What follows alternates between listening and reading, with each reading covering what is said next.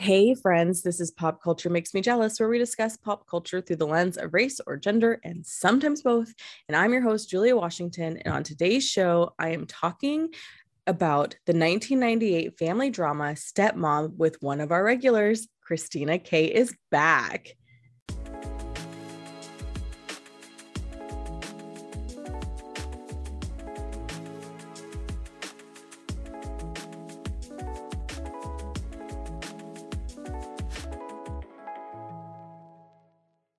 Hey friends, love our show, but hate the commercials? Become a Pop Culture Club member on Patreon for $10 a month to receive ad-free episodes with bonus content, bonus episodes, a virtual meetup to discuss movies and television, and so much more. To learn more about how to become one of our Patreon pals, visit popculturemakesmejealous.com or visit the link in our show notes.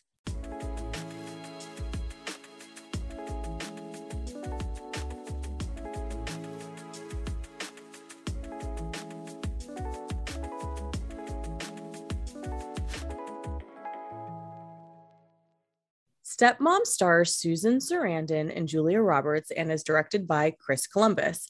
The film was released on December 25th, 1998, but before we dive into a summary, let me reintroduce you to our guest.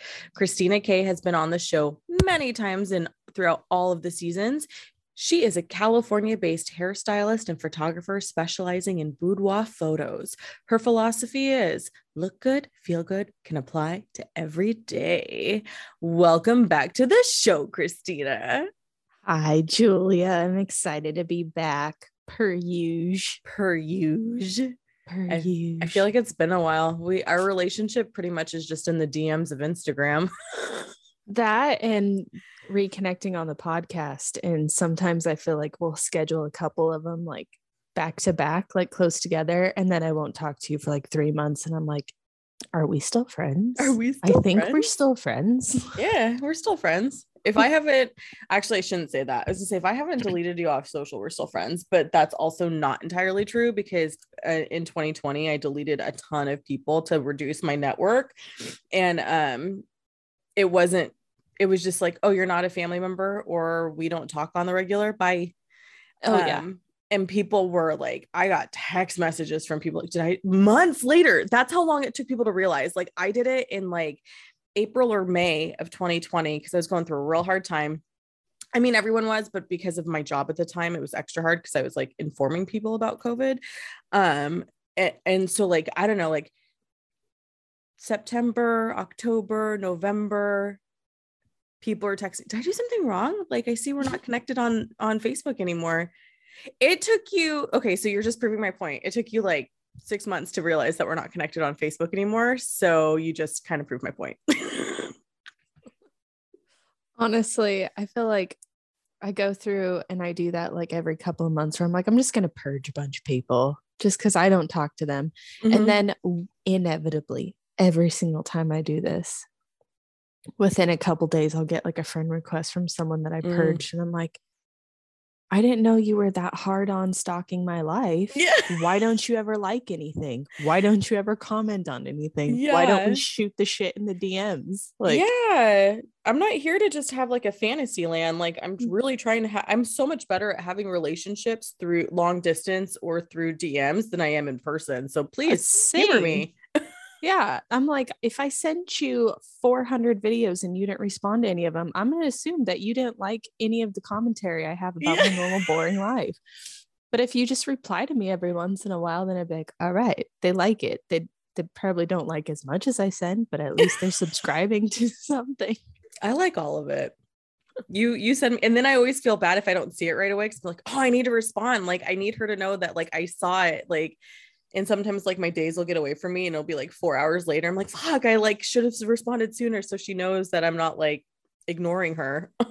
Honestly, I don't even pay attention to when people respond or whatever. I just get excited that they did respond. I'm like, oh, cool. Okay. So they did, whenever they did see it, they did like it, or they did have feelings about it. Yeah.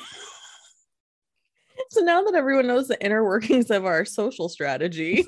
So now that everyone knows we're extreme introverts. Yeah. which is so hard for people to believe about me because here I am talking to you and we're having a bubbly conversation. But what people don't understand is that's like literally like well, you and I record for like an hour, hour and a half, but like when I do quick events and stuff, I'm like, you're just asking me for an hour of my life. It's really easy to muster for an hour and then I'll sleep the rest of the day because it took everything out of me. So like, oh, exactly. I'm like, I can't wait for this. I love you, but I can't wait for this to be over because then I get to just like lay on the couch and veg out the rest of the day until we go get Aiden. And I'm like, that sounds glorious. Yeah, I did that yesterday. I was like, I'm just going to lean into like not doing anything because we were recording today. So I was like, well, I was going to do admin stuff yesterday for the show. And then I was like, I'm not doing 2 days. Like, that's too much work. I have to email like 6 people. I have to do all these things. I'm not doing that in over 2 days. I'm going to record and email and everything all in one day. So that way, yesterday could be amazing.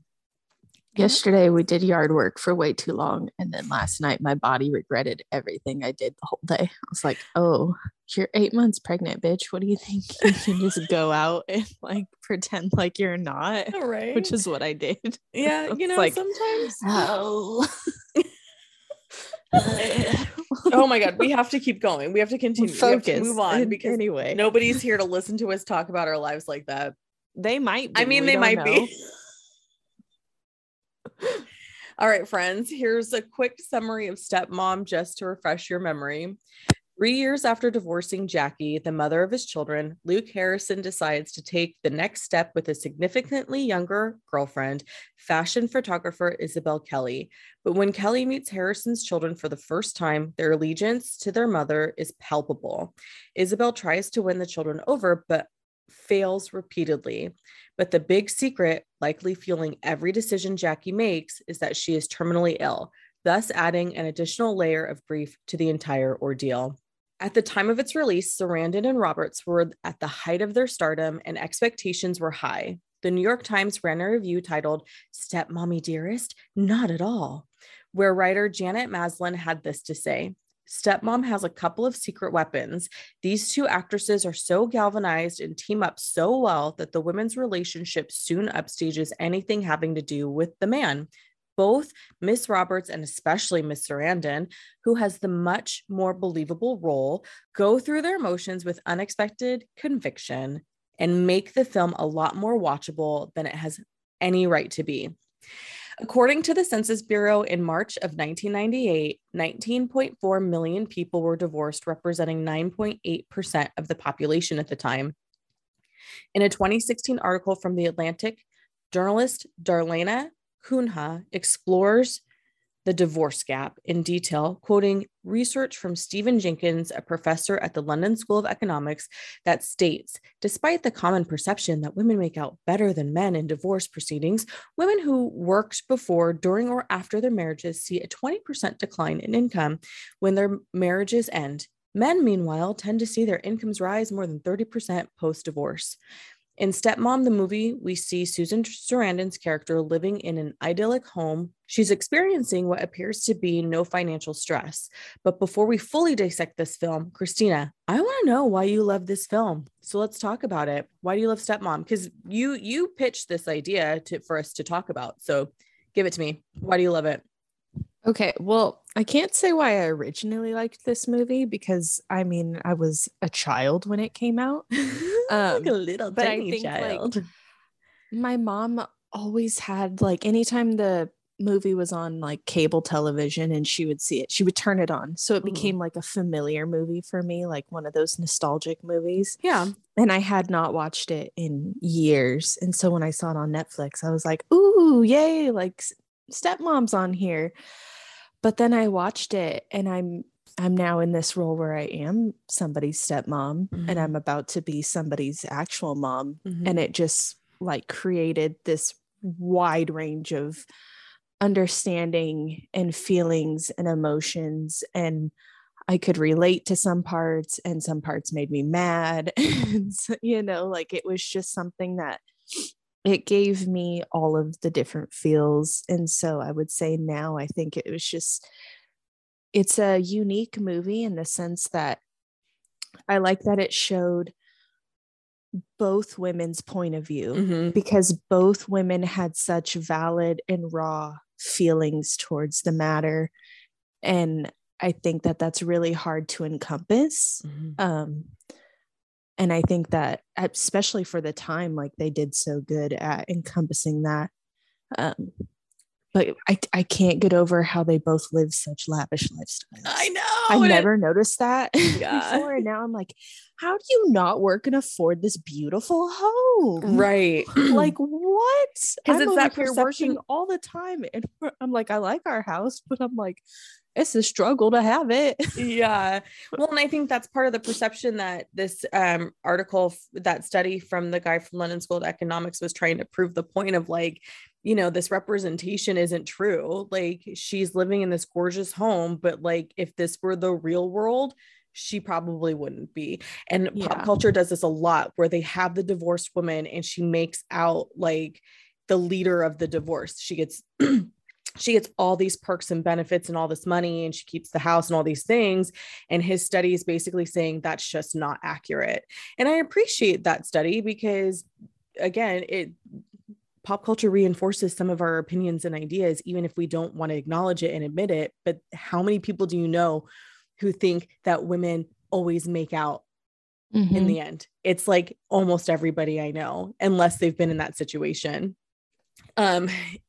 But to piggyback on liking this movie, when I was a kid, I was like, oh man, Julia Roberts. Like, when I was younger, it was just like, I feel Julia Roberts' pain. Like, how dare like Susan Sarandon not be so, like, come on, like all this stuff, right? And then now watching it again, I was like, I probably would be a Susan Sarandon in this scenario. That's my baby. Yeah. And you're trying to like I get that fear of like, I'm the mom. You can't be the cool one. You can't be the fun one, because I have to be able to be that too. And yeah, like if you're going to play this game, you also need to be a disciplinarian. You can't just be all the fun. You have to be all the things. And like, I was like, oh my God, I would now my kid's grown. So now I'm just like, we have a solid relationship. But when they're as young as 12, and I think the other one's 8, I think he's like 6. Isn't he even younger? I don't know, but they're, it's still young enough little, that you could be like swayed and like create a fractured create fractures in the relationship. And that's really scary. Yeah, it's weird. I like that we're talking about this now that I've been a stepmom for 3 going on 4 years now. Oh my God, has it been that long already? It has. Holy buckets. Oh, I remember, but when like that wasn't even a part of your life. Me too. That's crazy. Yeah, it's I think I get into it later on a different question, but yeah, I think it's just like I like that the movie never focused on like team mom or team stepmom. It was like, this is how the mom is feeling, and in all these different situations. And there's times where you're like, I would feel the same way. And there's times where you're like, maybe that wasn't, and then this is how the stepmom's feeling in these situations. And I had more times where I'm like, maybe you shouldn't be doing that. And then and then there's times where you're like, ooh, I get that. And so it's really cool to see, like, it's cool that they did over the time of the movie. Like, you see them grow, you see them grow as their own form of mom. You see them grow as like co-parenting moms. Like, you see their relationships with the kids like ebb and flow. And it's just, I think it's really cool that they did that. And they did that at a time, I would say probably when like co-parenting wasn't a big thing. Not the term, no, but I was 12 in 1998, and I had a lot of friends whose parents were divorced, and there was a lot of animosity, and there was a lot of like, I can do this at my mom's, but I can't do this at my dad's. And there was absolutely no give and take. It was like, this is my house, we're doing it my way or the highway. I don't give a shit of what's going on at your dad's kind of mentality. And that just doesn't exist anymore. They're also, Or I mean, I it feel might, like, but it not in the same way. Like, sorry, yeah, I no, feel I like I was know just where gonna you're going, and I'm gonna agree. Go ahead. I think I agree with that. There's also like, it was like moms tended to get most of the custody, or one parent would get most of the custody, where I feel like this movie showed that they kind of had somewhat of an more even balance of time. And then it showed them, like, even unwillingly trying to somewhat work together. You know, there's that scene where they're at the play and Susan Sarandon is, you know, trying to get the in on with Julia Roberts about like who her daughter's dating or whatever. Yeah. And it's like, it's this cute moment that they, you know, they're trying to come together to figure out their daughter. And that's not something you saw much at that time. That was something that was super rare, because like you said, it was like, oh, well, I have rules at mom's house and dad's house. And yeah, co-parenting was definitely not a term at that point. But I think that's why I like the movie so much for the time frame that it came out, is that it almost kind of like pushed the envelope in that sense. Yeah, I agree. We are supported by Maya, My Yoga Audio. Looking for a great read and a great listen? Then you want to read the short but powerful life and death memoir by Megan Morgan called The End of Me. It's about Megan's 3 brushes with death. And believe me when I say that it is meant to be a movie one day, friends. Also, check out Megan's interviews with wellness professionals and creatives, as well as yoga and meditation classes on her podcast, Maya, My Yoga Audio. You can find the book and the podcast on her website, myyogaaudio.com. Tune in to My Yoga Audio wherever you listen to this podcast and buy the book directly from Megan. The End of Me is also available on Amazon, Barnes & Noble, and other major online book retailers. In Roger Ebert's 1998 review, he had this to say: "The movie is really about the Sarandon character. Harris is absent for much of the second half until he turns up for a family photo. Sarandon can create characters of astonishing conviction. Here, she has to be unreasonable for half the movie and courageous for the rest. There's not a rest period where she just gets to be this woman." A few years after the movie's release, Time magazine had this to say: "Under Chris Columbus' direction, they make a pretty but utterly misleading picture in which cheap sentiment is used to supply easy, false resolutions to agonizing issues." So I want to talk a little bit about moms / stepmoms, especially now that you're on the verge of being both, because you mentioned you are a stepmom and then you're going to be a mom. So how does this movie hit differently from when you first watched it? Oh, I guess we kind of touched on that a little bit already.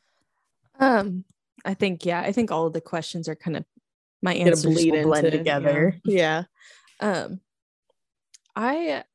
I think obviously, because like I said, I was an actual child when it first came out. So very different opinion then versus now. Yeah. But I think even as a kid, I felt so like strained for both of them. Like I could see both of their points of view to the best of my knowledge at the time. Yeah, because you and I both our parents are married. Like, yeah, living as a child of divorce is not our story. But I do have, you do have that experience from your brothers. Somewhat, yeah. My brothers, they're older than me, and they, you know, my mom divorced their dad when they were young, and so I know that they had a stepmom, and I know that their relationship with her was not good. Like my mom's relationship with hers, you know, not good. But it's one of those things where like, but then on the flip side, my dad was their stepdad, and that was a good relationship. So it was like I could see all these different complex things as a kid. I didn't really understand them, but do you think that helped you with their situation now, like going into your relationship with Taylor and being a stepmom to Aiden? Do you think that helped you be a better stepmom? Definitely. I was gonna say I and even Taylor knows this, I never wanted to be a stepmom because of my experience growing up. I was like, I don't ever want to be in that position where I am having to share children with other people, you know. for whatever reason. It just seems like my parents had me, and it was like, well, they only had to figure it out with each other, and that seemed hard enough. So, Yeah. like, two people agreeing on something is hard. Having four, 3 to 4 people agreeing on something is really hard.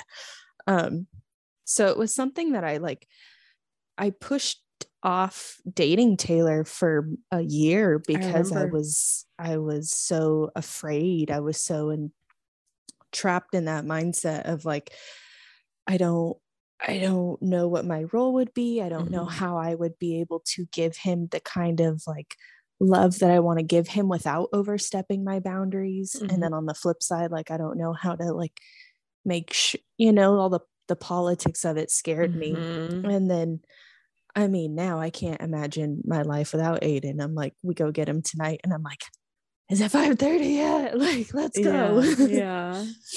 But I think it takes time. Like, it takes time, it takes understanding, and it takes a lot of patience to become a step parent, because you have to, at the beginning, just be a friend and kind of be hands off, or at least this is my personal belief. You kind of have to be hands off and just be like a supporter to your partner in whatever choices they make, and be a friend to the kid. But then, like you said earlier, like, eventually you have to also be a disciplinary. You have to be the person that's not always fun. You have to be the person that enforces rules or chores or homework or whatever stuff is. And so I think it's wonderful that Aiden has a mother who's perfect for him. I can say that. She's a great mom, and I'm glad that he has that. But now that we've been doing this for so long and we have him 50% of the time, like, I've grown into this role where I am his mom when his mom's not around, and he doesn't have to call me mom for that to be a thing.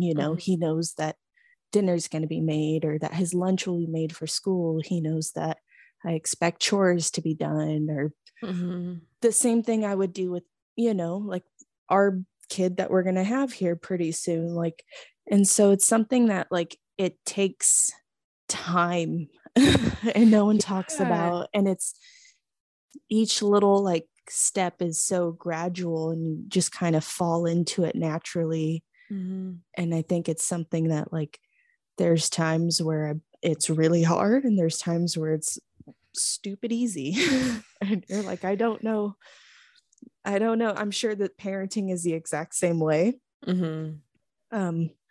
But I think now, I think age also has a huge factor in it. So Anna's older when like her parents get a divorce. So she was like, she and more. I think we're like the same age technically. Like, I think she's 12, 13, and I was 12 when the movie, or I was actually in 1998, I was 14 when the movie came out. So she definitely understands more. She has more memories of her parents together, or their family unit together. Whereas Ben's younger, and so he's kind of more like, I would say, go with the flow. Yeah. And I would say that like in my situation, I lucked into the fact that Aiden doesn't really remember his parents ever being together. And Aiden had a stepdad for like 2 or 3 years before I even got to the picture. So he was used to having a step parent role. Sure. And so for us, that helped me a lot. Because Aiden was like, yeah, all right, cool. You gonna be my stepmom then? Like, you're with my dad. Yeah. I have a stepdad at my mom's house. Like, that's just how this works. And so I think younger kids are a little bit more forgiving about that stuff, where when it's older, you really do have to kind of like test the waters more. And you have to be a lot more careful. Those teen years are rough. Yeah. I mean, your teen years are rough in general. Right? And I think people forget how resilient younger kids are. I think that's a thing that we often forget, but child psychologists are constantly reaffirming children are resilient. It's how you as adults behave that can like influence how they approach the situation or whatever. And I think like for me, it's always just been, well, I did have one serious boyfriend. Well, I do serious boyfriends. in the last 17 years, not counting Jackson Staggs. I don't count that as a serious boyfriend because he did not want to be with me. Um, and you know, neither of them had kids, and they both, well, one anyway. The most recent one, like he definitely didn't want his own kids and took precautions to ensure that he would never have children, and I appreciated that because it was like I felt less pressure. We could just focus on our relationship and then like building a relationship as the three of us.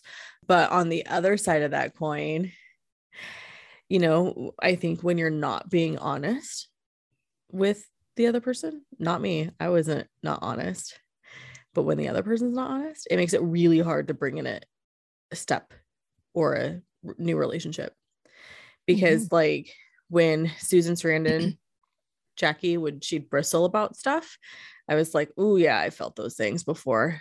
And it's not that, you know, what's his name, Luke in the movie wasn't being like honest. He's just being a guy, because you know men aren't supposed to communicate, which I think is bullshit. But like we had a lot of like clear dishonesty happening where it was just like, I don't really give a shit that you have a girlfriend you really like now. Here's all the things that you just lied about. So we are done here, sir. Yeah. Like, I just need you to understand that if I can't trust you, I can't give you my only flesh and blood. Which is fair. Like, I feel like, and in the hindsight, I feel bad for like all those girls who came in and thought that, well, he lied to them too, but that's not the point. But you know, essentially it was like, it makes me the bad guy because I'm over here being like, no, you're not being honest with me. This is not happening. And then the ripple effect of the person that he's in a relationship with, hindsight, I can feel a smidge bad about that. But at the end of the day, it's still ultimately his responsibility to make sure that he's not lying and he's not doing things to harm his relationship with the people that he claims that he wants to have a relationship with. I think for myself, and it probably, you know, had to do with the way I grew up and what I saw and what I didn't want and, you know, what I want. I always tried to take in the feelings of Aiden's mom, whether like no matter, and I say that with like a huge grain of salt. Like, I don't want anyone coming on here and being like, oh, she's such a nice person. No, I'm fucking not. I'm a very emotional person. I'm a really sensitive person. And because of that, I just wanted to make sure that like no matter what I was ever doing or not doing, I wasn't stepping on his mom's toes or stepping on Aiden's toes, meaning like I don't want to hurt Aiden's feelings in any way at any point based on like what I said or didn't say or what I did or didn't do.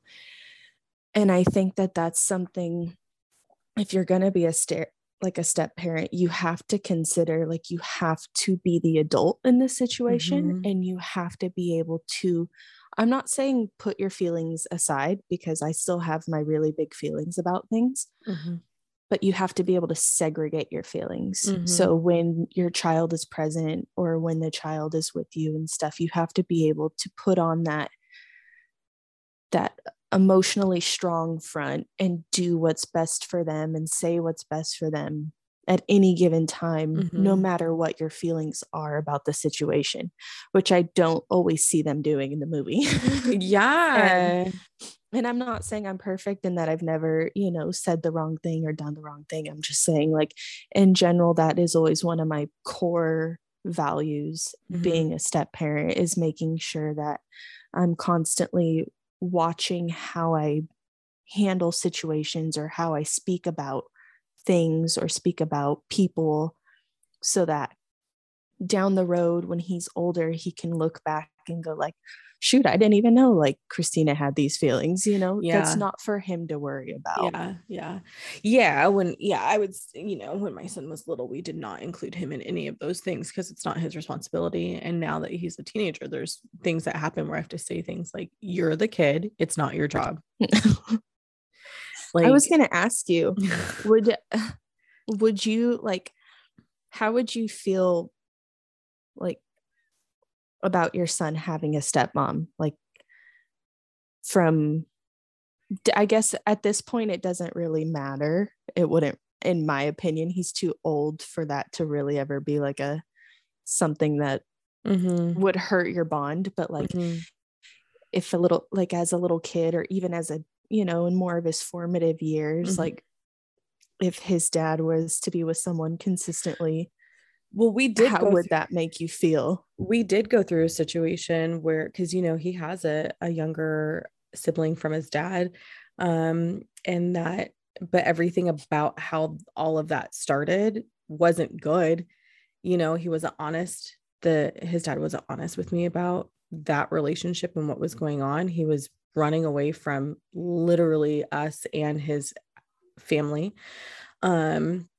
And yeah, I was hurt, and I probably did some things and said some things that I probably shouldn't have. But at the same time, he 100% left his kid for this woman and moved out of state. And then when they got pregnant and had a kid, it was like, I'm sorry, fuck you. You can't even call your son on our scheduled, agreed upon times. And you think you can have another baby? Like, yeah. And, you know, there was rumors going, and we were in our early 20s. I think I was 23 at the time when this was going on. And so he was probably 26. So he wasn't in his early 20s. His brain was fully formed by then. But there were rumors going around about like the kind of behavior that they were doing, and I wasn't comfortable with my child being around that. I did not grow up in a party environment. I grew up with very solid parents who went to church on Sundays, who made us go to Sunday school, who sent us to private religious school. So the idea of like handing my child over to an actual party house was like, that's not happening.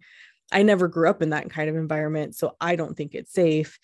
You know, and even now, like I'm super chill as a parent. And even now I'm just like, well, no, you're 17 now. So like we have a little bit more whatever, because you have sense. Yeah. But at 3, if everyone's high and drunk and there's a bonfire in the backyard, I don't know that there's somebody who's going to be with their wits, with kids running around. And I don't want to get a phone call in the middle of the night that my child got burnt and hurt. So it just was not a good situation. Again, lack of honesty, lying by omission, which I'm gray on lying by omission, but like this felt very intentional and very on purpose. So that way they could get what they wanted. And that hurt. And it was just, I just felt like no one gave a fuck about my emotions and feelings in this scenario. My mom was on my side, which was awesome, because we fractured our relationship when I came home pregnant at 20. But through all of that, she was like, you want to see a mama bear? Like, she was just like, back the fuck up, people. Like, this is my baby. And it was hard. And because of that, every single time after that, if he wanted to like try and bring somebody in, I was just like, you're cute. No. Yeah. Because you've never acknowledged that you did all of these terrible, horrible things. You never acknowledged that you abandoned your child. I don't know if he's still running away from that or what, but he was out of state for such a long time. And then, you know, just little, and, you know, he's better now. He's making effort now and he's doing stuff now. At the same time, I like to think that it's not too late, because, you know, just because you know, my child's a senior in high school doesn't mean he can't have a relationship with his dad, but it's in its infancy, right? And again, it's that whole like, you're a kid, that's not your responsibility. If that's something that your other parent wants to do with you, he needs to make the effort. Like, you're a child. It is not the child's responsibility to make a relationship with the parent. Big facts. Say that in bold. For real. I'm gonna snip this out and make it a social post. And that's the thing that I have to constantly, like, not constantly, it's not very often, but whenever something does happen, I have to, you know, it's a reminder I give. You know, when I'm in my 50s and when we're in our 50s and he's in his 30s, different playing game, because we're all adults at that point. Yes, you still have the parent-child relationship, but it's a little different. But right now, your brain still isn't fully formed. You've only ever lived in my home. You are still learning how to have relationships and who you are. Like, it is not your responsibility to bear the burden of building a relationship with your parent. Yeah. That's the lead your parent should take. But now, and 2, his dad is in a relationship now, and it seems to be making him a better person, and we're all happy about that. That's good. Yeah. Hopefully that stays on the good positive track. Yeah. Fingers crossed. For your son's sake. Yeah, because it's hard. We see it with the other side, with the brother, and just what it like. I always, even if it felt like if he thought I was being a bitch to him, I had my reasons, but I never cut his family off from our kid. We had Sunday dinner at his dad's house, at paternal grandpa's house, every Sunday for 10 years. And then something happened where I was just like, I can't, you clearly don't give a shit about me or what's going on. So, or respect what I'm doing with raising our kid, or having carry the burden of being a solo parent. So we're not doing that anymore. But we still would go once a month. We still would visit, Christmases, holidays. Like, we still I have a key to their house, for fuck's sake. Like, we have a healthy relationship with the paternal side of the family. It was never a cutoff situation. So sometimes I do get a little hurt when I hear negative things were said about me, because it was just like, you're the one who was fucking up, not me. Like, your side of the family. I went to a fucking family reunion with my child for your side of the family, and I don't even know if he was there. Yeah. I think he was there, but like, you know what I mean? It was just like, I'm not the bad guy. Like, I'm being a bigger person, and now I'm tired of being a bigger person, and I'm tired of making sacrifices. So you do you, boo. I'll send my kid if he wants to go, but I am not showing up. Yeah. They do. Yeah. And the kids get to the age where you no longer, as a parent, have to bear those burdens. Mm-hmm. You can give them the choice of like, hey, you want to do this? Go for it. If you don't. Yeah, like, I'm never got in the way. Like, you want to spend you called to spend time with your kid, cool, give me the plans, where are you going, what are the details? And when he was little, those things never came to fruition, because he can't plan. And I'm sure he tries, bless his heart. But now that my son's a teenager with a cell phone, now it's like, okay, well, you can call me if shit hits the fan, and I'll come get you. Like, Yeah. you want to go, I'm not going to get in the way. Plans aren't ironed out yet. Well, it's a bunch of 17-year-olds. Really, he's 41, so it shouldn't be a bunch of 17-year-olds, because you should be like a 41-year-old. That's hard, Julia.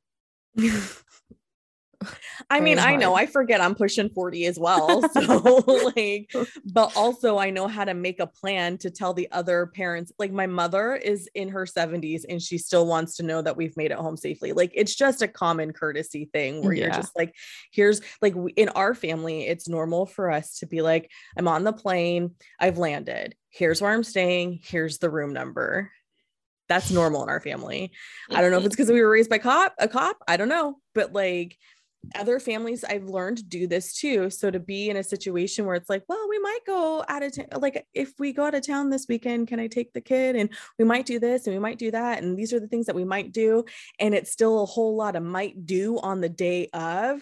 That shit's stupid. You're an adult. You should have a plan. Kids need plans. Kids need to know what's going to happen. Kids with kids don't need to know what's happening, right? Like, you're a bunch of 16-year-olds and you don't have a plan. Cool. You're a bunch of 16-year-olds with a 40-year-old in charge. You should have a plan. Sorry, that was a rant. I'm all about going with the flow, but I'm all about it too, but like, you got to do that on your earned time, which is why I like our setup where we get them for 2 weeks and then they have them for 2 weeks. So it's like, you wanted on your 2 weeks, you do what you want. On our 2 weeks, we do what we want. Because you're in charge of your life, right? But when you're in charge of somebody else's life and you don't have a plan, that's very chaotic for kids. And kids need structure and routine. They need to know what to expect from you. Like, they can't just be floating out there alone in the ether. That's not the point of parenting. Yeah. But so many people They're do like that. Puppies. They need to expect what's coming next in order to succeed. Yeah. And I recognize and understand that I do not take comfort in chaos. That is not my strength.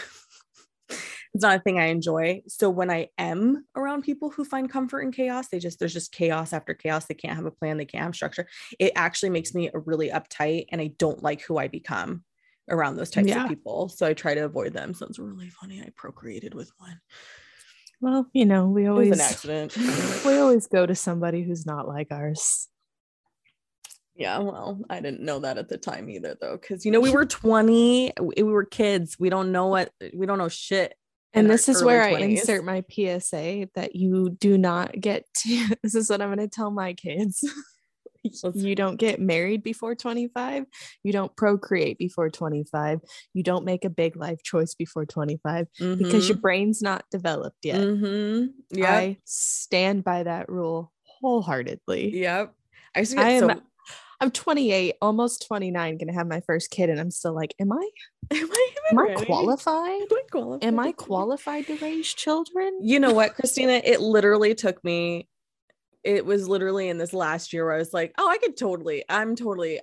got this. Kids, I'm crushing I can do it. No, I'm not crushing it, but like now I get it. Now I understand. Now I know what I need to do. And now that he's almost done. And now I'm going through the whole like, shit, I fucked up that. I fucked up there too. Like, fuck, I'm so sorry, honey. I totally failed you here.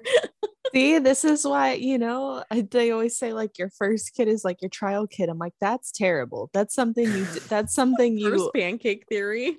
That's something only people who had kids before 25 say. Okay.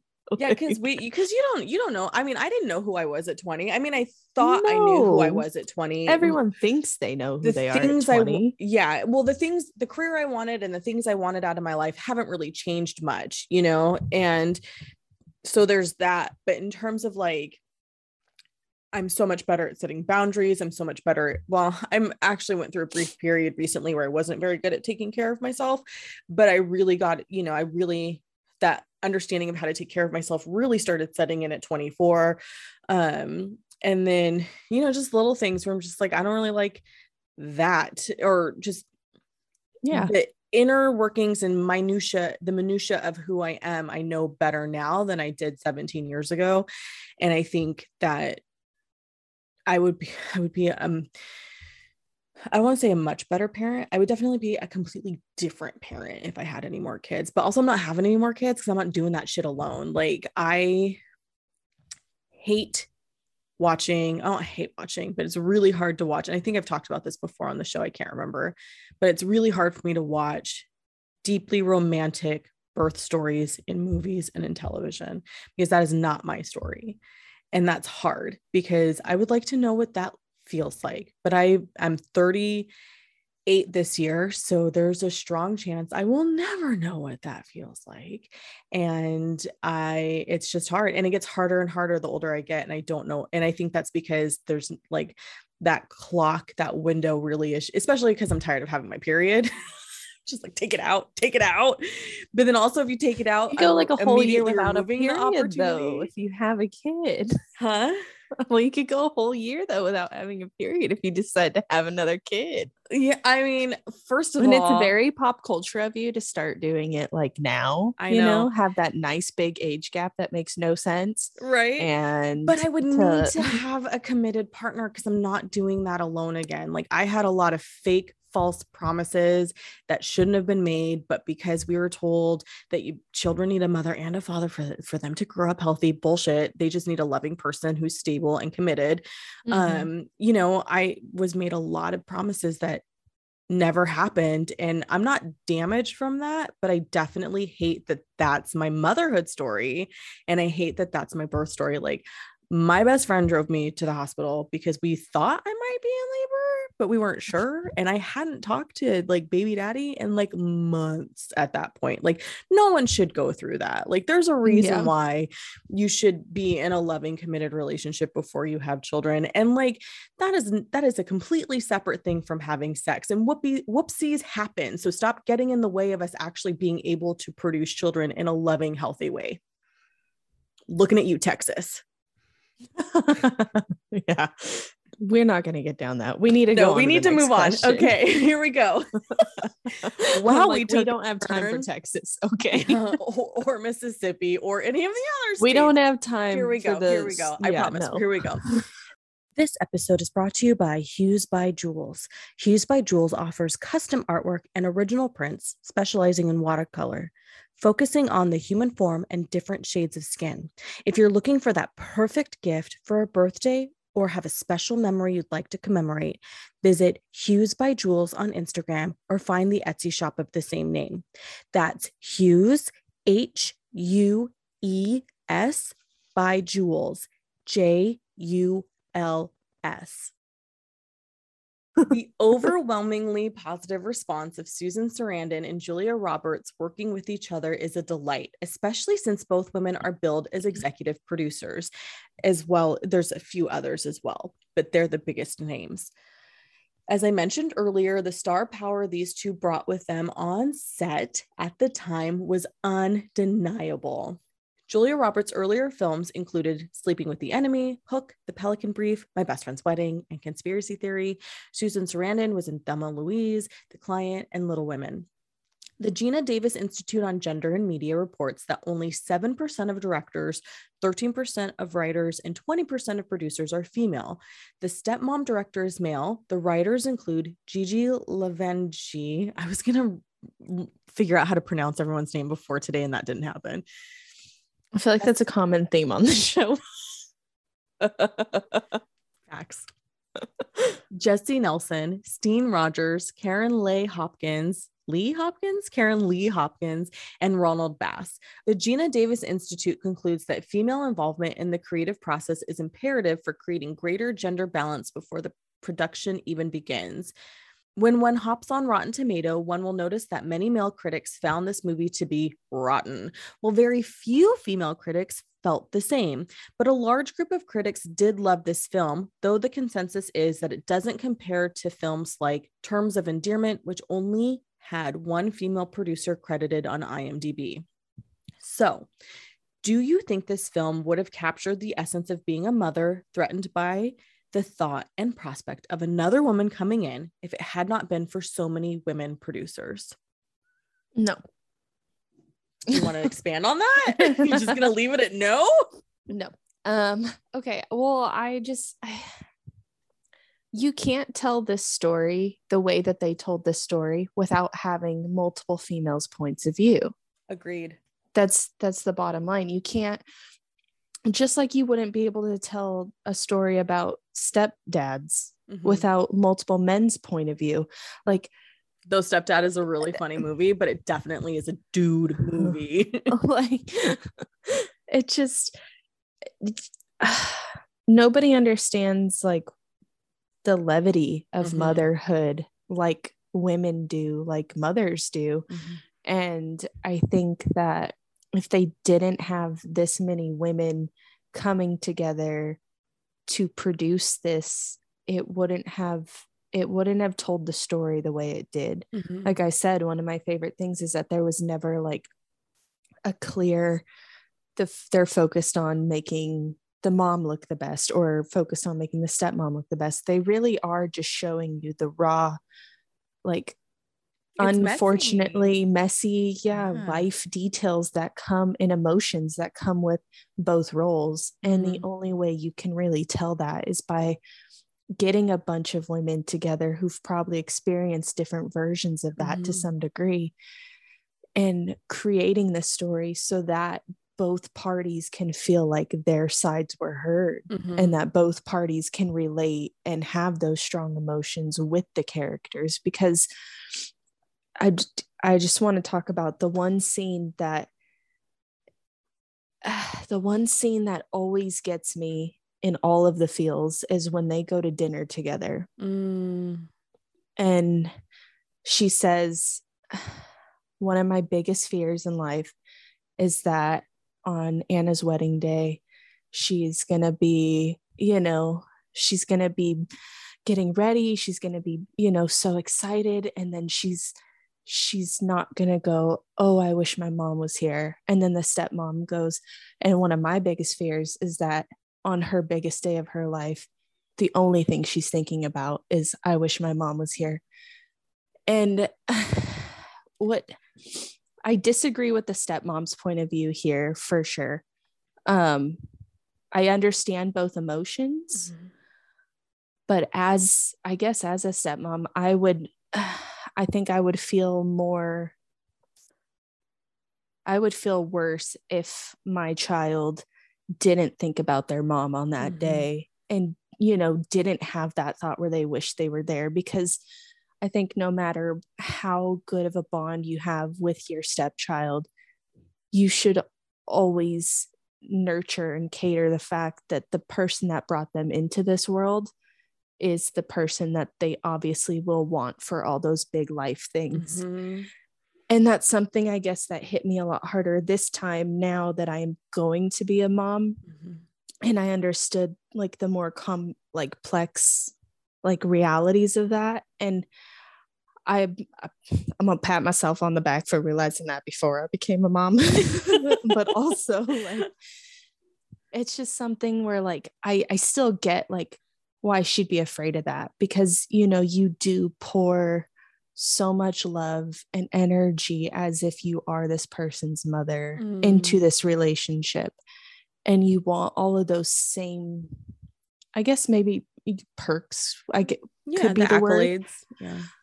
But you have to realize at the end of the day that it's like, it's different when there's just that unearthly connection that no one talks about. And now experiencing, like pregnancy and growing a human, it's like, if my kid ever didn't think about me and I wasn't here on her big life moments, I'd be like, excuse me, ma'am. Guess what? I'm gonna haunt you now for the rest of your life. Yeah. And so, yeah. But I think that conversation in general, like they were both being so raw and so real, to just come together and talk about the fact that all it came down to was the fact that how much they love their daughter. Yeah. What showed in that moment was that both of them just love Anna so much that they were thinking about her future. Yeah. Both of them love Anna so much that they were thinking about all the things that she was going to be going through and all the things that she might miss because of, the situation she's in. And I think that there's no way, without having that many female producers on set, that would have came across as beautifully and as raw as it did. Yeah, because it felt so honest. Like Isabel doesn't understand what it's like to have children. She just knows what it's like to come into an already, prefab family, and trying to get Anna to be, not on her team, but at least like her, because the whole movie, Anna is just she's just giving her the hardest time and making her life super difficult on purpose. Or maybe it's not necessarily on purpose. She's just acting out because she doesn't know what's going on. She doesn't understand why her parents can't be together. And no one's, well, Susan Sarandon is, Jackie's trying to talk to her kids through stuff, even though she doesn't want to. She's still like in those scenes with her kids being a bigger person about certain situations. But yeah, like that's really scary. And then too, the unexpected moments of grief when somebody dies before all the milestones happen, right? When someone passes away at like 90, you in theory think that we assume that we've seen everything, our children through everything at that point. So 90 is a nice long life. We hear that a lot. 90 is a nice long life. They're survived by but the younger and younger and younger somebody is when they pass away, especially when they have kids and like family members, the more and more complicated the grief becomes, because there's things that you don't see, there's things that you don't experience. And that's a fear I have. I don't want to outlive my kids. I want to be old. I want to have seen everything. I want to have a relationship, if I have grandchildren, with those grandchildren. But if I die at 45, I had kids young, so maybe I could maybe have a grandkid at that point, but still, like my friends won't. But my friends' kids are like 7. Yeah. So if they died at 45, they're like leaving behind a 15-year-old.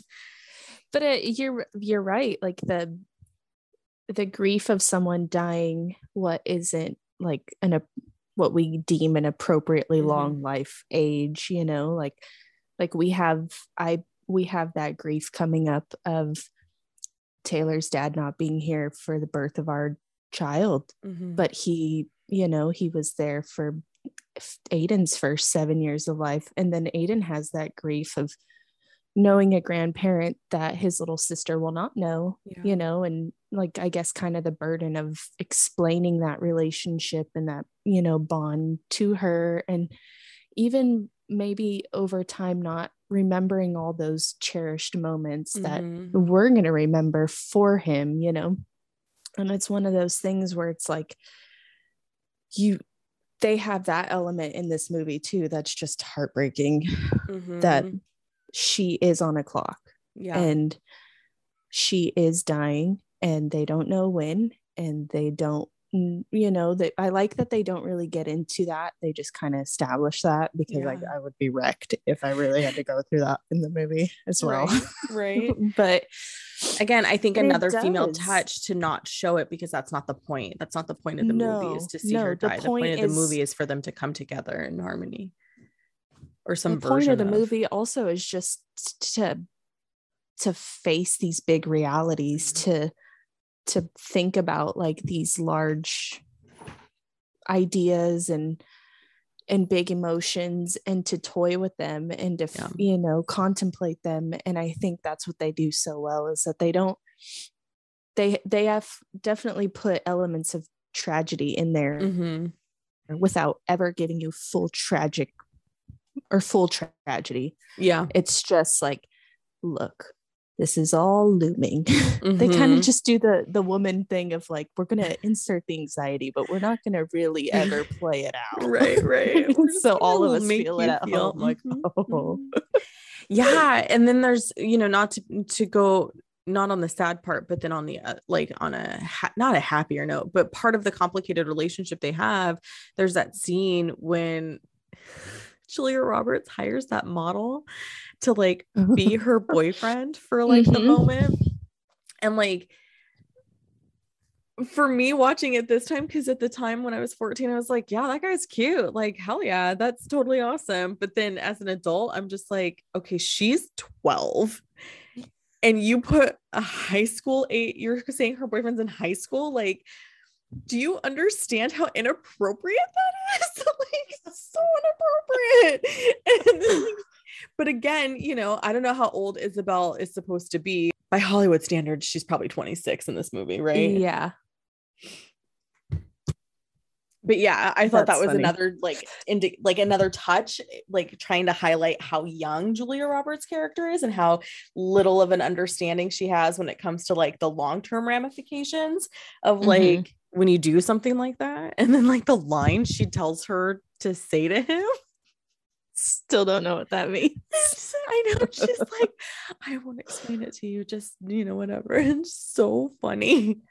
It's and it's one of those things where like it's a parenting moment too, where you're like, now she's seeing how this person's going to parent her kids, and of Susan Sarandon, you know, being the mother is like, what am I leaving my children with? Like, what's gonna, like, what are you gonna do when she like them like actual reason to be like, look, you need to stand up for, you know, like a logical way to go about it, versus like, okay, look it, I'm gonna go, because I feel like she went like more of like the big sister or like route versus the like parent route. And I think again, that's where like age plays a huge role in things. And because Susan Sarandon's suggestion was like, oh, just ignore him, it'll go away, which because eventually if you don't feel that fire, it's gonna die out.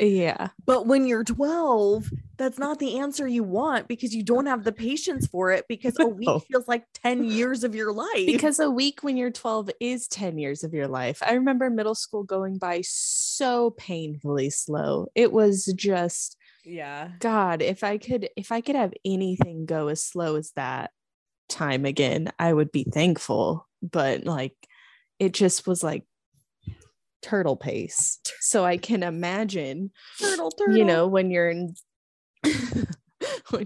like that situation, it always feels longer. I mean, even as an adult, when we're in situations we don't really like, it feels longer than it is, but we have the perspective of knowing like time is fleeting. And to your point about Susan Sarandon being like, what am I leaving my child with? What happens when like she has her first one night stand, or like has sex with somebody that she regrets, or like loses her virginity, or like is engaged to somebody she probably shouldn't be engaged Yeah. to. She's, you know, as the mom, she's thinking of all these bigger things. And whereas Julia Roberts' character is just like, I just got rid of the problem right now. And but she's you made almost a bigger thinking problem like as a kid, you know, she's thinking in the kid mindset of like, it's going to blow over or whatever, and it's fine. One of the things that bothered me a little bit was how Julia Roberts' character was so upset that nobody took her into consideration. And it didn't bother me because I felt like she didn't deserve it. It bothered me because she's also not taking anybody else into consideration. Right. Like, I understand Susan Sarandon Jackie's dealing with a terminal illness, and that just, you can't focus on anything once that's happening. So I give her a little grace there. Ed Harris, Luke, where the fuck are you? Like, why aren't you trying to help? Like, the fuck is wrong with you? And I get, again, that's not the point, is not, you know, to weave him into the story, but that's the only kind of gripe I have, where he could have been a little bit more of like a balance between the two, of like helping Jackie, or helping at least Isabel for sure, come into the dynamic in a way that would be non-threatening. I mean, I don't think in the beginning it's ever going to be non-threatening, but, you know, to be there for that transition and to help like foster that with your kids. Like, I feel like he left his kids with her a lot. I was just going to say that is, I think, more accurate for that. I don't even know about that time period, but like we talked a little bit at the beginning about co-parenting now. I think fathers in general nowadays are a lot more active in their kids' lives. And so that's where we get this term of co-parenting. So when you do have this new partner, it's kind of your responsibility, whether you're the mom or the dad, like to bring your partner into the loop in a way that helps everybody transition more smoothly, and not be putting, where I feel like he was like, cool, I got my kids another mom, and he just bounced out. Which is so kind of 20th century. I'm like, that's kind of how it used to be. It was like, well, if I just get another lady in the house, then we will solve all these problems. And it's like, no, your kids are still going to look to you as their parent, and they're going to look to you for guidance. And one thing you really can't force kids to do is respect some stranger in their house, which is so, again, that era of like, I'm sorry, I have an adult here, this is an adult, you need to respect an adult, and you're just like, but that adult is trash and I don't want to respect him. Like, or like, I don't know this adult, like you haven't given me any background on this person. She's just here now doing things like that just really shows like the difference, I think, in maybe generation is a better way to say it. Like, I would say that our generation is doing a better job at like being one, the dads are way more active, way more, at least from my experience. I don't know, I choose not to hang out with people that aren't being like, if I'll call you out on your shit if you're not being a good parent. I don't care if you're the mom or the dad, like, if you're not being a good parent, I'm gonna call you out. But I think in general, that's what this generation has done a better job of doing, is having active parent roles. It's not all laid out for the mom to do everything. It's like, it's partnerships. And so when that partnership splits and branches off into new partnerships, then it is your job as the leader in that partner role for your child to like bring the other person in, make everybody feel adapted easily, more smoothly. And I don't know. I mean, I get it. It's like, you know, in a sense, generationally, we have changed. You know, we have different expectations for our parents. Like, there are dads who stay at home, there are parents who co-parent, like, have that. There's a book called Fair Play on, you know, how to break down how to manage a household and parent in a way that feels even. That's a big conversation right now, and that is just not my parents' generation, and our infrastructure has not caught up to that.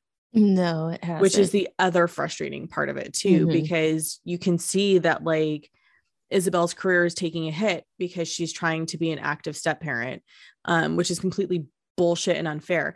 Jackie's career took a massive hit because she decided to stay home with the kids, which is fine. But, you know, if she wanted to move back into the workplace in 1998, it wouldn't have been easy for her to do so, you know, because again, she's created a family life and dynamic for kids that doesn't allow for her to work full time, especially in like New York City. Like, I don't know where they live, somewhere else in New York, like 45 minutes away or whatever. As a generation, we have changed. Our infrastructure has not changed to support it, and it's bullshit, and they need to fucking catch up. But I've heard all kinds of things, how it could take like 300 years for things to like level out. And I'm just like, I'll be dead. I would like to see it now. It sounds unpromising, and I don't even want to get into that. Right.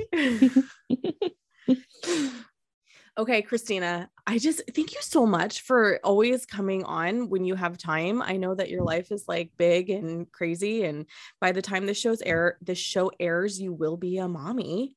Wow, that's Isn't that wild? That's super weird. I got like 7 weeks left. This crunch time. It's getting real now. It's a lot. Yeah. There's baby things around the house. I know. I love it. Can you please remind everybody where they can keep up with you if they want to? I am at Christina_K_creations. We can argue about the underscores later. Just accept me for who I am. We love you no matter what. I'll link to her social handles. So if you wanted to keep up with her, you can easily find it instead of trying to type in all of those underscores on Instagram. I know, I'm just so difficult. Life's hard, man. Friend, it's been nice talking to you. It's been nice talking to you.